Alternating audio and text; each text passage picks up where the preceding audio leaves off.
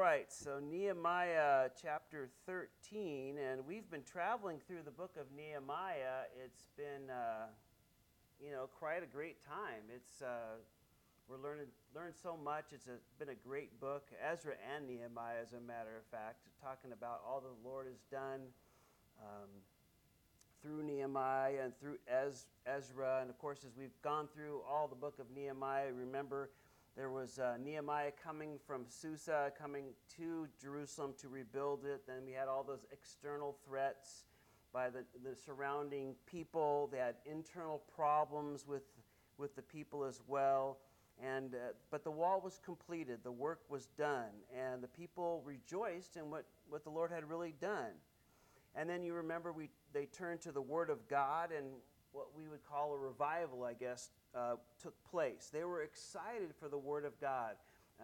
They were hearing it, and then they wanted to put it into action. And so they wanted to be obedient to what the Lord spoke to them, what the Lord had said in His Word. They wanted to do it, and they made these great commitments to support the temple and to give and to serve and to do things right in their lives, personally and then corporately as a nation, honoring the Lord and all that He had called them to be. And so they had made those great commitments because of the Word of God moving in their hearts and their lives. And really, these first three verses of chapter 13 are really a continuation of chapter 12, where we left off last time, and these promises that they made before the Lord. And so verse 1 says, "On that day they read from the book of Moses in the hearing of all the people, and it was found written that no Ammonite or Moabite should ever come into the assembly of God, because they had not met the children of Israel with bread and water, but hired Balaam against them to curse them. However, our God turned the curse into a blessing, and so it was, when they had heard the law, that they separated all the mixed multitude from Israel."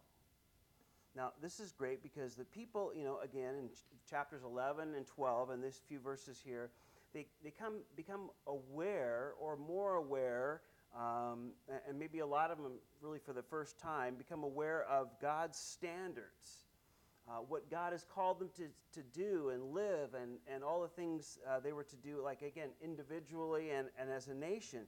And they became aware, in Deuteronomy 23 is where this is from. It stated, clearly that the Ammonites and the Moabites were not to be regarded as part of Israel. Now, remember, they were related to the nation of the people of Israel, because they come from Lot, which was Abraham's nephew. So they do come from the lineage, somewhat of Abraham. And you remember Lot came with Abraham and his wife into the promised land, and eventually, as the Lord blessed them, they had so many flocks, really, big herds, that they couldn't graze them all in one spot. So they decided to separate, and of course, we know the story. Lot goes towards Sodom and Gomorrah, and eventually, he finds himself in the mix of that mess, and Abraham has to rescue him, and then the rest of the story gets quite wild from there, and he has two sons, and they become the Ammonites and the Moabites. And God made it very clear, because of their actions, as we read here, that they were not to intermix with these people. And the Lord had warned that about a number of groups surrounding the Promised Land and those living in the Promised Land, that if they intermarried with them, if they allowed them to be part of their lives, that sin would accompany them. They would drag them down into their sinful lifestyles, rather than the Israelites lifting them up to a holy and godly lifestyle. And that's so true. We should never kid ourselves. When faced with those two things, it's just a natural reaction of people to literally just go sadly in that direction. It's just the old example is true. It's how much easier it is to pull me down than to lift somebody up. In that sense, in that illustration. And the Lord knew that, and so He warned them that sin would accompany them, and so they're not to be intermixing with them. And again, the New Testament talks about the same thing. It's a drum we beat quite often around here, and quite frankly, it's because the Lord does in His Word. Certain people that we shouldn't be hanging out with, certain people we shouldn't be friends with, and certainly have any sort of close relationship with that don't know the Lord. We're just asking for trouble, and we need to be careful. And so, again, the Lord tells them, and they knew from God's Word, because this was spoken actually, hundreds and hundreds of years ago, maybe 1,500, if I'm thinking it right here. Oh, maybe, about more like 500, 600 years or so earlier, not to do this. And so they separated from the Ammonites and the Moabites, but also look at verse 3 at the very end. They separated from all the mixed multitude. So this refers to other groups of people that weren't walking with the Lord, but what they were doing was that they were living in Israel. They were living among God's people, and they were there, and they enjoyed the blessings from the Lord as our Father blesses His people. They saw that. They saw the great things associated with the Lord, and so they kind of hung out there, but again, they didn't want to count the cost or make a full commitment to the Lord. They just kind of like being around and all the things associated with it, but they weren't walking with the Lord, nor did they want to make a commitment with Him. And don't think that is as strange, because it happens today very frequently, probably in every church. There are people who go to church and probably go to church on a regular basis. Well, there are people that go to church probably even on a regular basis, even honorable people, who have some respect for God and some respect for His Word. I wouldn't doubt that, but that are also part of the mixed multitude because, they haven't received salvation through the free gift and the finished work of Jesus on the cross. They kind of like being, at church. They know they should be there in some sense, and maybe, they were raised that way, or they had, some pretty good influences in their lives that they know they should be around church, and they should, be doing some things associated with church. But again, they too don't want to count the cost. They don't want to be part of the family of God and receive Jesus as their Lord and Savior. That's just a step or so too far. And but we always welcome such people into the church. Now, certainly we want them to come. We want them to, to break down the walls and receive, that gift of salvation through Jesus. We want to see the Holy Spirit working in their lives to draw them to Him. But until that point, they tend to be the people that stir up a lot of problems in a church. They can stir up much trouble within the church. And what happens is it's kind of like this. We kind of think, anybody that shows up to church and even shows up on a somewhat even regular basis, that we can tend to think that they're just like us, that they're believers, that they have a commitment to the Lord, and, we can kind of think that because we see them at church, and maybe we see them a couple times a month, or maybe even every week, and, we see them at certain events and certain things, and we can just kind of automatically think that's what they are, and that they're committed, but in reality, they're not, and, they're the ones that, tend to cause problems because they're just dealing with everything without the Spirit of God in them, and they're not, believers, and so every action and decision is really based on their just natural way of doing things, or the flesh, we'd say. It's just, there's no spiritual life to them. And therefore, we kind of think, well, we think of them maybe as believers, but in reality, they're not. And so what the people do here, as God instructed, is just to move them all aside. We shouldn't just be intimately involved with them, and that's what they do. And so this is kind of the end of that chapter 11 and chapter 12 revival, if you would. And God's word is working, and they're doing so much that we've been talking about in the last few weeks. But when we get to verse 4 now, we know that Nehemiah was governor for about 12 years. And then after that, he returns to Susa because he had promised Artaxerxes, the king of the Persian Empire, that he would go back. And so, here's a map of that, and I'll make it a little bit, well, you can kind of see Susa over to the right there. And, it's they are coming across the Mesopotamia, the Fertile Crescent it calls. They're going across into Jerusalem. So you can kind of see, what kind of a, trip it was. And he had to go back because he promised that he would go back and serve the king.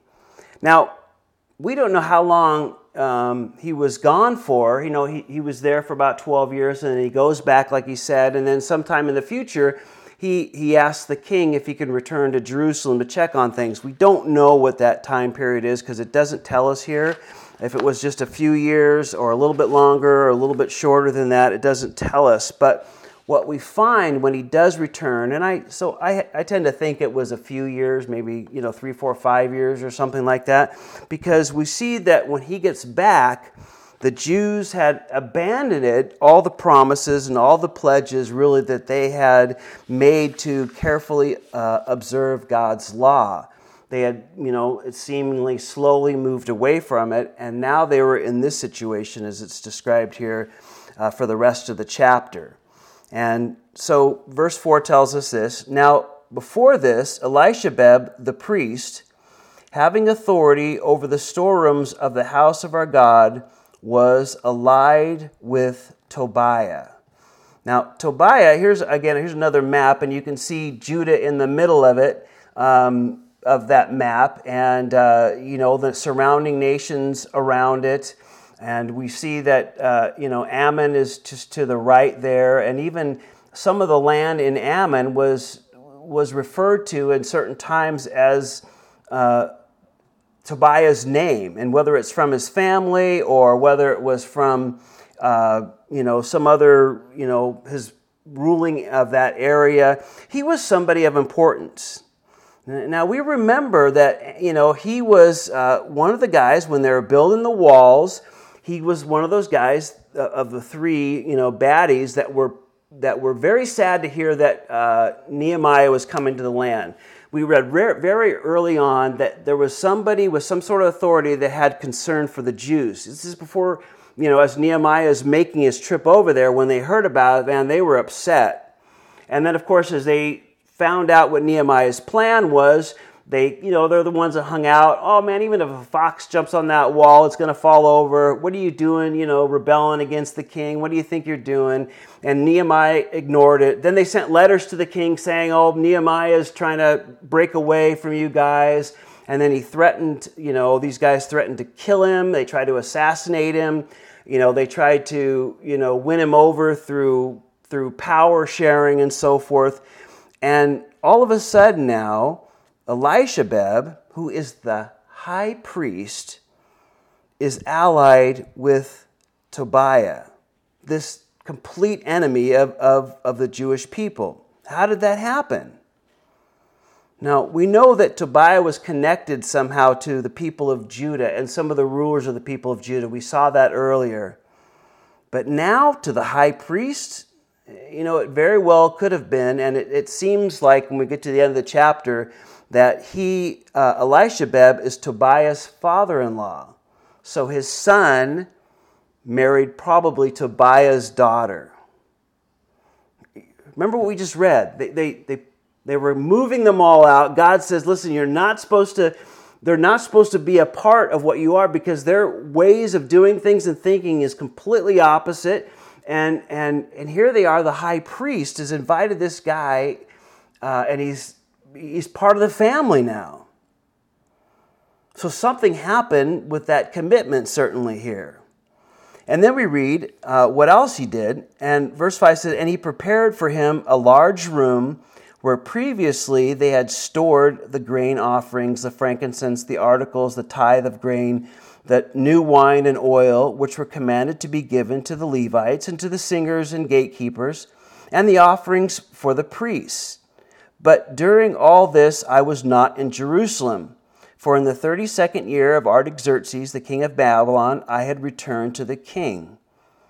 Then, after certain days, I obtained leave from the king and came to Jerusalem and discovered the evil that Elishabeth had done for Tobiah in preparing a room for him in the courts of the house of God. So again, we talked a little bit about how Nehemiah got back there now. He's getting back there. And sometime when he was gone, obviously, now Tobiah has an apartment, if you would, in the city. And not only that, he has one of the big rooms that was meant to store the tithes and the offerings for the priests and for the Levites. People would bring in their first fruits, and then they would bring in their tithes. They would bring other gifts and offerings. And there were storerooms around the outside of the temple to hold those things. And then when they needed food or whatever, they would allot it out to the people so that they could serve and work at the temple. It was part of their giving and part of their support.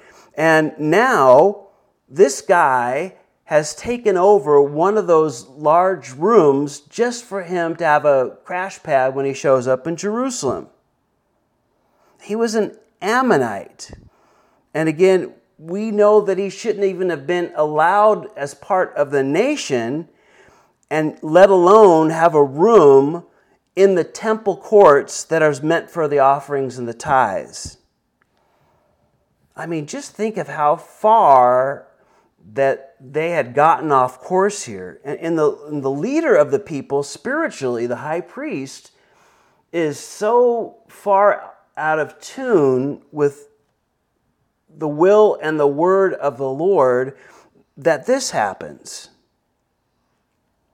But again, don't think of this as too strange. We can find ourselves doing something similar to this in our own lives.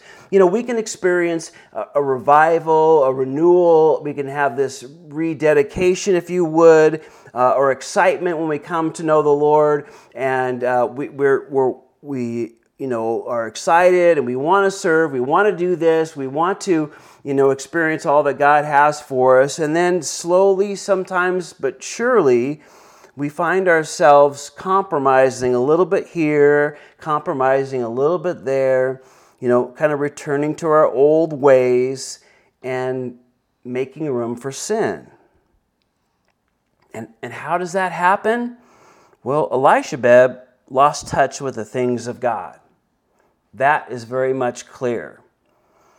But the key is for him or for us in our day or in his day is to, to have the heart to diligently want to serve and to know the will of the Lord. And don't stop the things that will keep us in the center of God's will and God's plan for us. Keep our head in reality. Elishabeth somehow in his own mind was able to justify this action to himself and seemingly to others. And what happens is when you lose touch with reality, or the reality of God's call and God's plan and God's word and what his will is typically what happens is we find ourselves, maybe not reading the word of God like we once did, and maybe not praying as we know we should, or fellowshipping as God has called us to do that, or serving and seeking his will. And what happens is we slowly put other things in front of those things. Well, we really don't need to go to church on Sunday because, we have these plans and it's like a 4-week commitment to do this, but it's okay. It's just for a month. We're not going to, be there, but we can kind of catch up and watch the services online or something.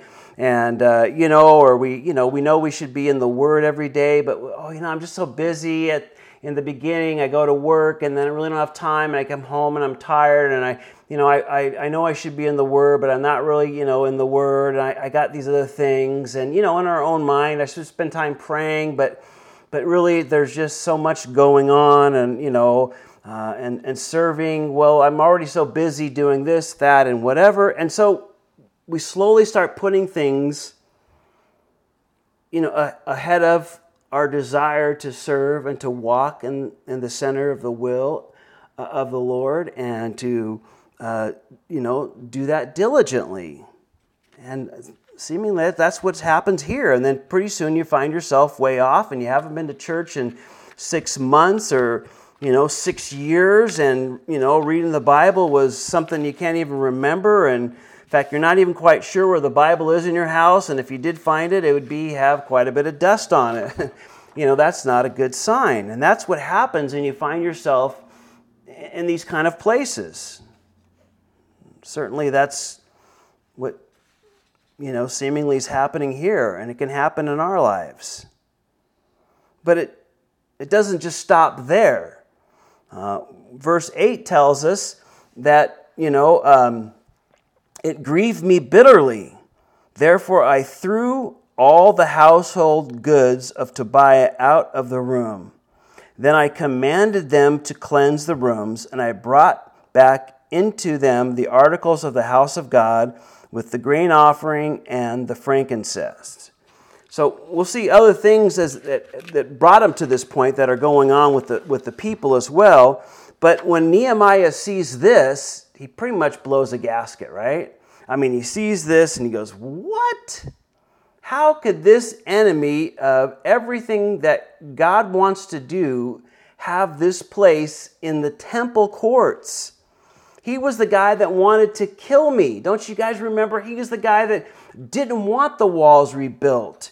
He was the guy ready to get up with Gershom and Sanballat and get their troops together and kill us in the middle of the night and knock down the walls and doing everything they could to discourage us and to put fear in us because of the work that we were doing that the Lord had called us to do. And now this enemy is allowed in the camp where the Lord should be worshipped, and Nehemiah could see straight through this and see how wrong it was, no matter what Elishabeb and some of the other people were thinking. He clearly sees this is so completely wrong and basically just takes everything out of the room and just starts throwing it out. Here's his sofa, here's his TV, here's his laptop, here's his, little refrigerator, they're just, throwing it out here. And then had the priests, and Levites clean the room and rededicate it and put the offerings, back in where they should be. Nehemiah, doesn't let it continue. He takes care of the problem and he restores it. That stuff shouldn't be anywhere near here. And so he cleans it out and cleans it up. And I can't help but again, this book is full of great illustrations for us as well. There's times in our lives when we need to do this. Things that we just need to clean up and get rid of the Tobiahs that are in our lives. Or the things of Tobiah, the things of this world. They kind of snuck their way in. They're kind of there. They're entrenched a little bit. And when the Lord shows it to us, we just need to clean up and get rid of it and go back to, restoring what should be there. And that's the Lord's heart and the Lord's work in our lives. And it's just a good thing to do. I think that's one of the important reasons that, as we've said before, that the Lord instituted Passover. They were supposed to, for a whole week, not have anything with leaven or yeast in their house. So that means getting rid of breads and crackers and all kinds of pastries and cookies and desserts and almost anything you baked seemingly, well, I guess with flour and all that, has some sort of yeast in it.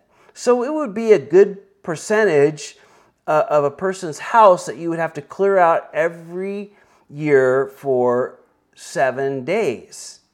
So you'd have to go through everything, get some of the crumbs that have accumulated at the back of the cabinet even, a good spring cleaning, we would say. And the Lord was saying, listen, there's some things, you need to go through your house and look and get rid of once a year.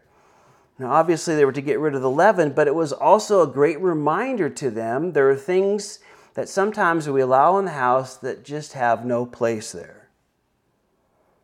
And, we need to get rid of that stuff and bring in the things of the Lord, back in service and in use for the Lord in our own lives. Just as he was doing that to this room, so there's times we need to go through and bring back in the things of the Lord and back in service and use for his glory and his kingdom in our hearts and our lives. And that's a great picture of this. But the result of this, one of the things were in allowing him to go in, and this whole attitude of them moving slowly away from what the Lord had called them to do and their commitments they had made before the Lord. Remember, they signed it and everything. They had signed an agreement that they were going to keep this and do all this. Well, they had moved past that. And the result was, verse 10, I also realized that the portions for the Levites had not been given them, for each of the Levites and the singers who did the work had gone back to his field. So, Nehemiah, before he left, and one of the things the Word of God did in renewing and reviving their hearts or bringing them to the things of the Lord, when the Word of God was read, was that they, were to support the work of the Lord. But that too obviously had slowly changed. And what was once a room that was used to put those things in, now, because the people weren't bringing the offerings, and maybe Elisha had said, that room's been empty now for a month or a year or 2 years, and so, hey, why don't you come in and maybe we can make a little money off your rent or whatever he was thinking, I don't know. And so the priests and the Levites had to go back to supporting themselves. They had to go back to work. They couldn't accomplish what the Lord had intended for them because the people were not faithful. And that was the result of this changed hearts. All of a sudden, their priorities had changed. And so Nehemiah addresses that. Now, not only with Elishabeb, now with all the people here. And verse 11 said, so I contended with the rulers and said, why is the house of God forsaken? And I gathered them together and set them in their place. Then all of Judah brought the tithe of the grain and the new wine and the oil to the storehouse. And I appointed as treasurers over the storehouse Shelemiah the priest and Zadok the scribe, and of the Levites, Pedadiah, and next to them was Hanan the son of Zakur, the son of Mattaniah, for they were considered faithful, and their task was to distribute to their brethren. And then Nehemiah says, remember me, O my God, concerning this, and do not wipe out my good deeds that I have done for the house of my God and for its services. So Nehemiah sees this and says, guys, what are you doing? You can't enjoy all the blessings and work of the Lord in your life when you're just not being faithful. And he's called you to have this place to come and worship, but you aren't doing your part, so these guys have to go back and do their part, so therefore you can't really come and worship the Lord the way he's called, that the place isn't there, it's not ready, the people aren't there, they can't do any of that because you're not being faithful. And then it's on the responsibility of the leaders to make sure that things are distributed the way they should be distributed. And, again, so he puts faithful men over this distribution. These guys will make sure that they're faithful to do what's right before the Lord and what they should do before the Lord in their lives. And I want to ask us this question. Could Nehemiah call on you, or could he call on me? Are we considered faithful people? Not our perception of what we think, but somebody else's perception of what we are. Because we might think, and we always tend to give ourselves the greatest benefit of the doubt, right? Well, my intentions are good, and I was thinking good things, and I want things to be right, but, other people see the reality of it. They don't see inside their intentions. They see, what kind of person we are. And again, could Nehemiah call on you? Could Nehemiah call on me? And are we considered faithful people by others? That's a great tag to have associated with our names. A great place to be, and ask the Lord, I want to be considered faithful, not only to you, but, with all my heart, but I want to be used by you, and I want to be a faithful person. And then, of course, we end with Nehemiah's prayer, and don't think of him as being self-centered, because that's not Nehemiah's heart as we've been reading through this. It's really more like, Lord, how could this have happened after all that we went through and after all that you did here and all that was going on? And Lord, how could things just get so turned on their head here? And don't forsake this place because of it. That's kind of the heart of the prayer there. And he'll say this a couple of times as we go through this here. How could this happen? So the first thing he's dealing with is the high priest and what's he doing, and then the people and how they're giving and serving the Lord and that whole thing with the temple. And then next he sees this in verse 15. And in those days I saw the people in Judah treading wine presses on the Sabbath, and bringing in sheaves and loaded donkeys with wine and grapes and figs and all kinds of burdens which they brought into Jerusalem on the Sabbath day. And I warned them about the day on which they were selling provisions. Men of Tyre dwelt there also, who brought in fish and all kinds of goods and sold them on the Sabbath to the children of Judah and in Jerusalem.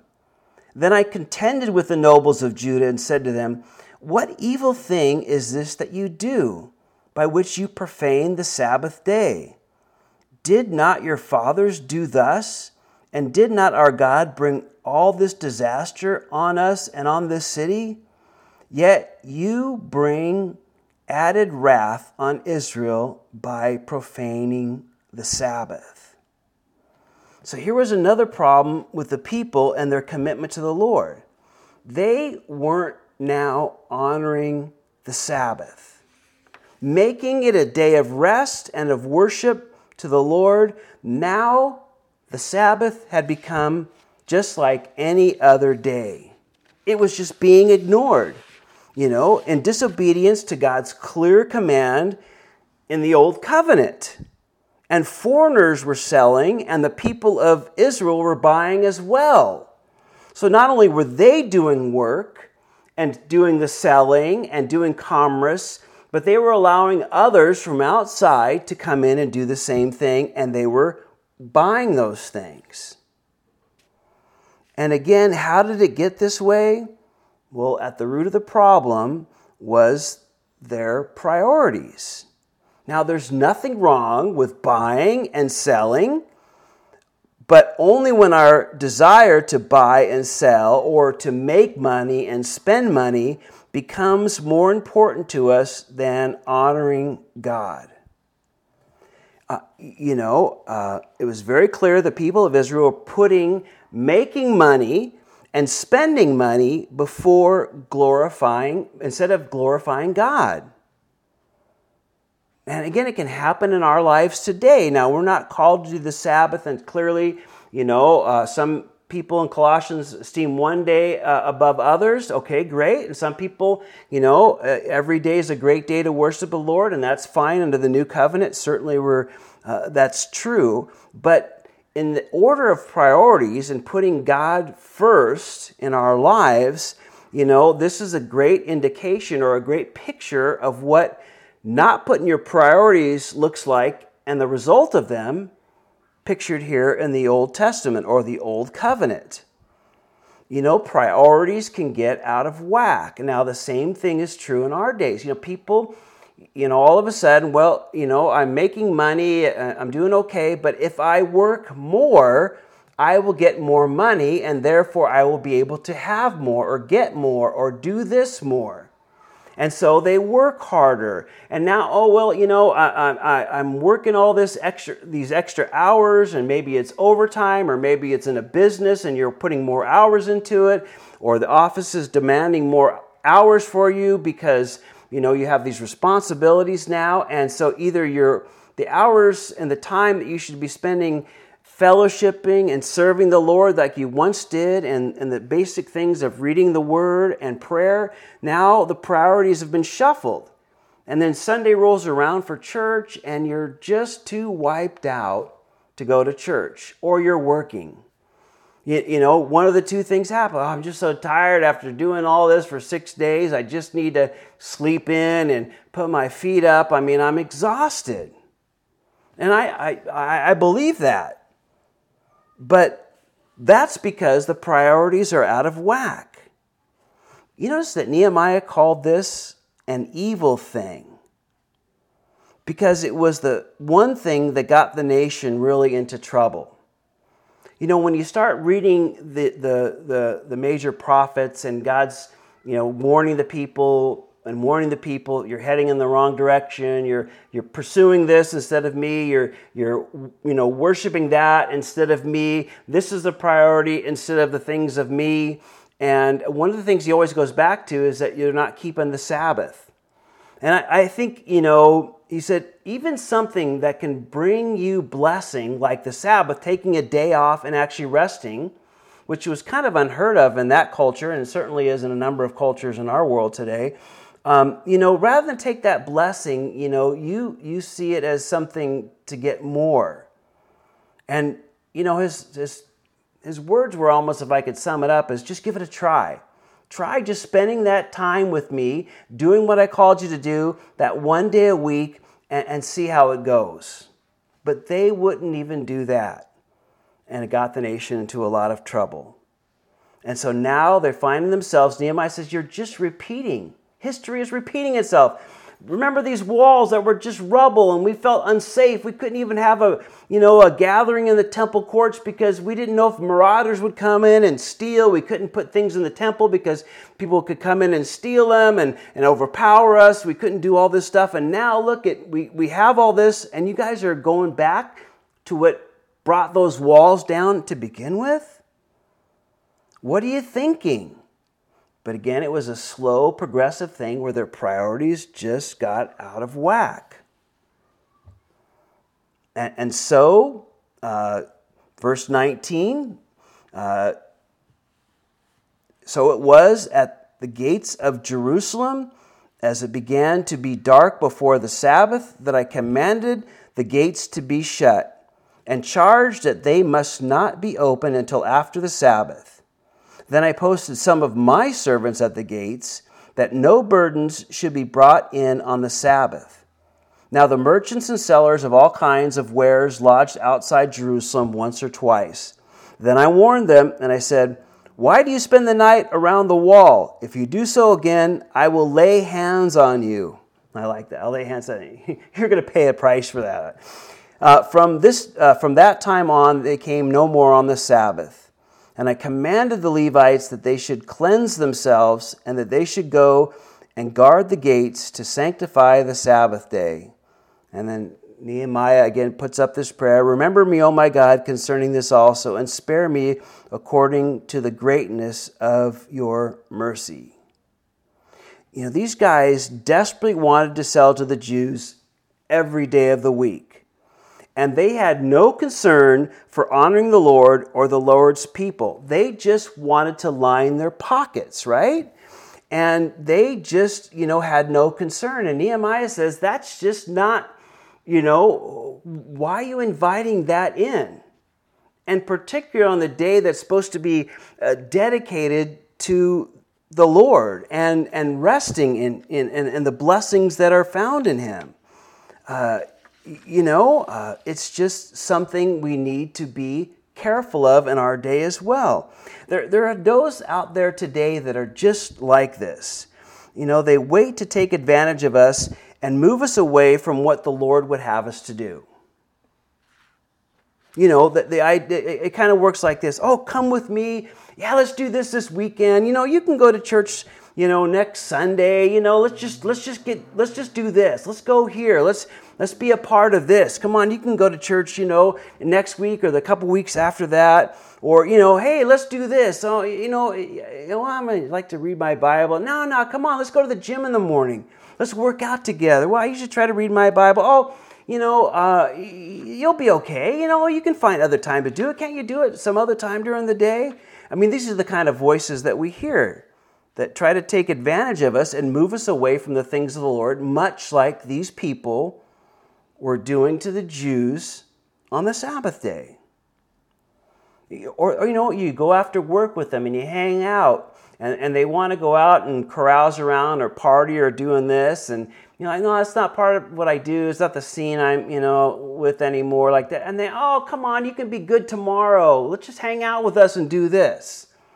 Those are the kind of voices that we can hear and do hear in our lives that Nehemiah says, listen, you need, sometimes you need to just, cleanse yourself of these things and guard your gates too. We got to cleanse ourselves from these relationships or these people that really have no interest in our eternal and spiritual well-being because it's not anything in their lives. It's just not a priority. And they want to influence us and, it'll be okay, and what's it going to hurt, and this one time, or missing this a little bit. And they try to take advantage and move us away, and they're that influence. And, we just need to stand up and guard our gates, much like Nehemiah assigns the Levites to do. Let's guard our gates so this doesn't take place in our lives. And then the last thing that Nehemiah finds here in the last part of the chapter, in verse 23, in those days I also saw Jews who had married the women of Ashdod, Ammon, and Moab. And half of their children spoke the language of Ashdod and could not speak the language of Judah, but spoke according to the language of one of the other people, spoke the language of one or the other people. So I contended with them and cursed them and struck some of them and pulled out their hair and made them swear by God, saying, you shall not give your daughters as wives to their sons, nor take their daughters for your sons, or your sons for yourselves. And then he says, did not Solomon, the king of Israel, sin by these things? Yet among many nations there was no king like him, who was beloved of his God, and God made him king over all Israel. Nevertheless, pagan women caused him to sin.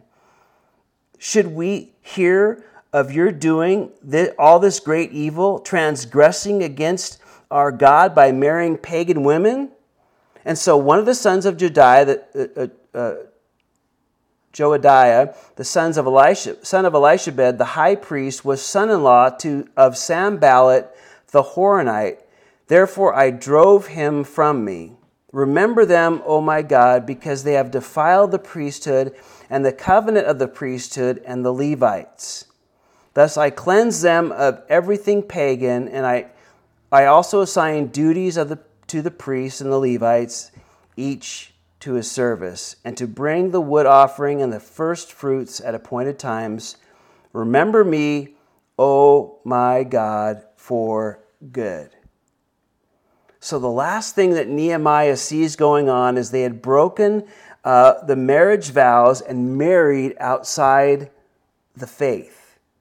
Now, he had already dealt with this at one time, and they all repented and got things right, and then they were walking with the Word of God, and then somehow, when he was gone, they slowly slid back, and now they were, again, marrying those people all around, and the children didn't even know how to speak Hebrew. They didn't even know how to speak the language because probably most likely the pagan wives that they were getting, spoke the language of Ashdod or Ammon or Moab. They spoke that language, and they didn't speak, even though they were living in Israel, and they didn't even speak the language of Judah or Hebrew. And then he says, you guys, don't you remember Solomon? I mean, remember Solomon? And again, I don't know if that picture helps you, but he had, 700 wives and 300 concubines, and you remember how that worked out, marrying all these women from all these nations around, which is exactly what Solomon did. A lot of those wives were from women of other nations that surrounded them, and look what happened to him. He had everything. He was loved by the Lord, and given more probably than anybody ever had or will ever have. Yet by marrying outside the faith, it brought him down. And again, verse 28 just tells us that, that they let another enemy, Sanballat, who was connected to the high priest's son, and maybe the same thing, again, that we talked about in the beginning here, maybe with when he was talking about what's his name, the other enemy of the state there. I can't believe that he's connected to the high priest as well.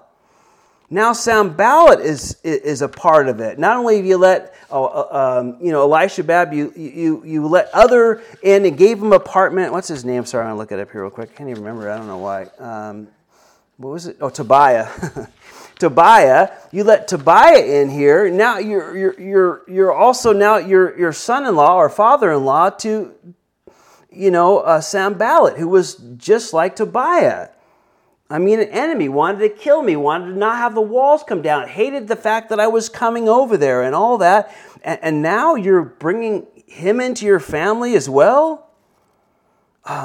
Again, allowing things working against the work and the will of the Lord in their lives.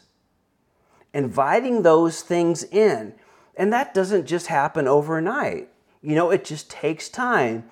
You slowly compromise on this, then you compromise on that, and that will be okay. And I'm just too busy to, be able to read the Bible or go to church or fellowship or do these things. And then these other influences and these voices are, hey, come on with that, let's do this. And it's easier to step into those things. And then pretty soon we're inviting some of those people in our house that have no business being there. They're anything but a good influence. As a matter of fact, whenever they come over or whenever we spend time with them, all we do is find ourselves getting into trouble or doing things that we know that we shouldn't. And those are the kind of people that we just need to move out of our lives. And we can't ever think that, the Word of God doesn't apply in my situation. I'm the exception to the rule.